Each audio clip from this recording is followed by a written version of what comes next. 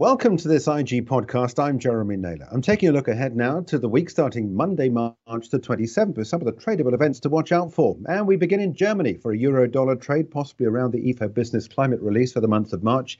If this number indicates a softness, which is what some people are expecting, we could well see it a detrimental trade for the euro against that US currency.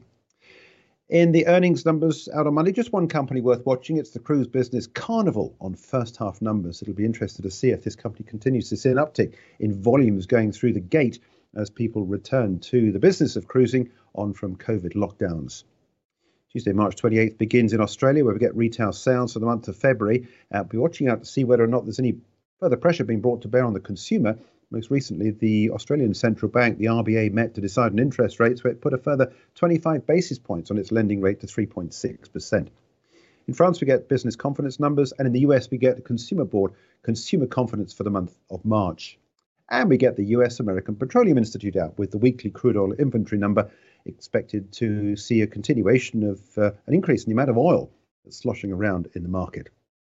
Earnings out on Tuesday. Bellway first half numbers. The UK house builder expected possibly to show a continuation of pressure being brought to bear on those wanting to buy into property because of a rise in interest rates. It makes property ownership more difficult.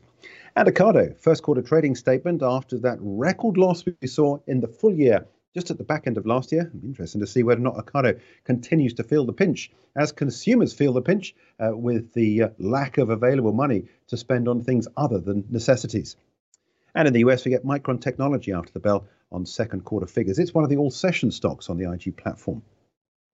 Wednesday, March 29th begins in Germany. We get consumer confidence out for the month of April and French consumer confidence for the month of March. Just one company on earnings. Next, full year numbers. The UK clothing retailer reporting at 7 o'clock in the morning, and it certainly could well be one of those numbers worth trading at the beginning of the session on Wednesday.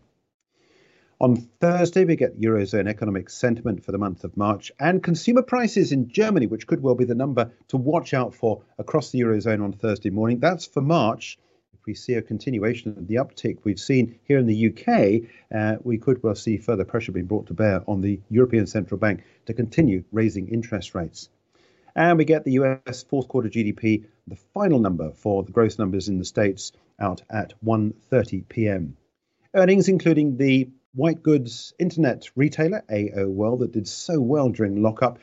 We've got full year numbers coming through on a trading statement at 7 o'clock in the morning. Also, we get H&M, the clothing retailer, on first quarter figures. Also get UK car production numbers.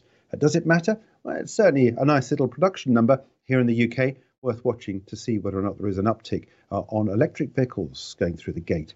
And on Friday, March 31st, we get numbers out from Japan. We get the unemployment rate for February, Tokyo CPI for March, and February retail sales. We've seen a recent uptick for the Japanese yen against the US dollar. Much of that has been dollar weakness, but the Japanese yen doing well at the back end of trade on Friday because of economic data. Could we see a continuation of that next Friday with those releases?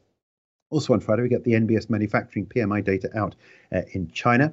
German retail sales, the final number of GDP for the fourth quarter here in the UK, and the nationwide house price index. Could we see a continuation of the uptick there as we see a lack of houses coming onto the market, which means that prices continue to rise.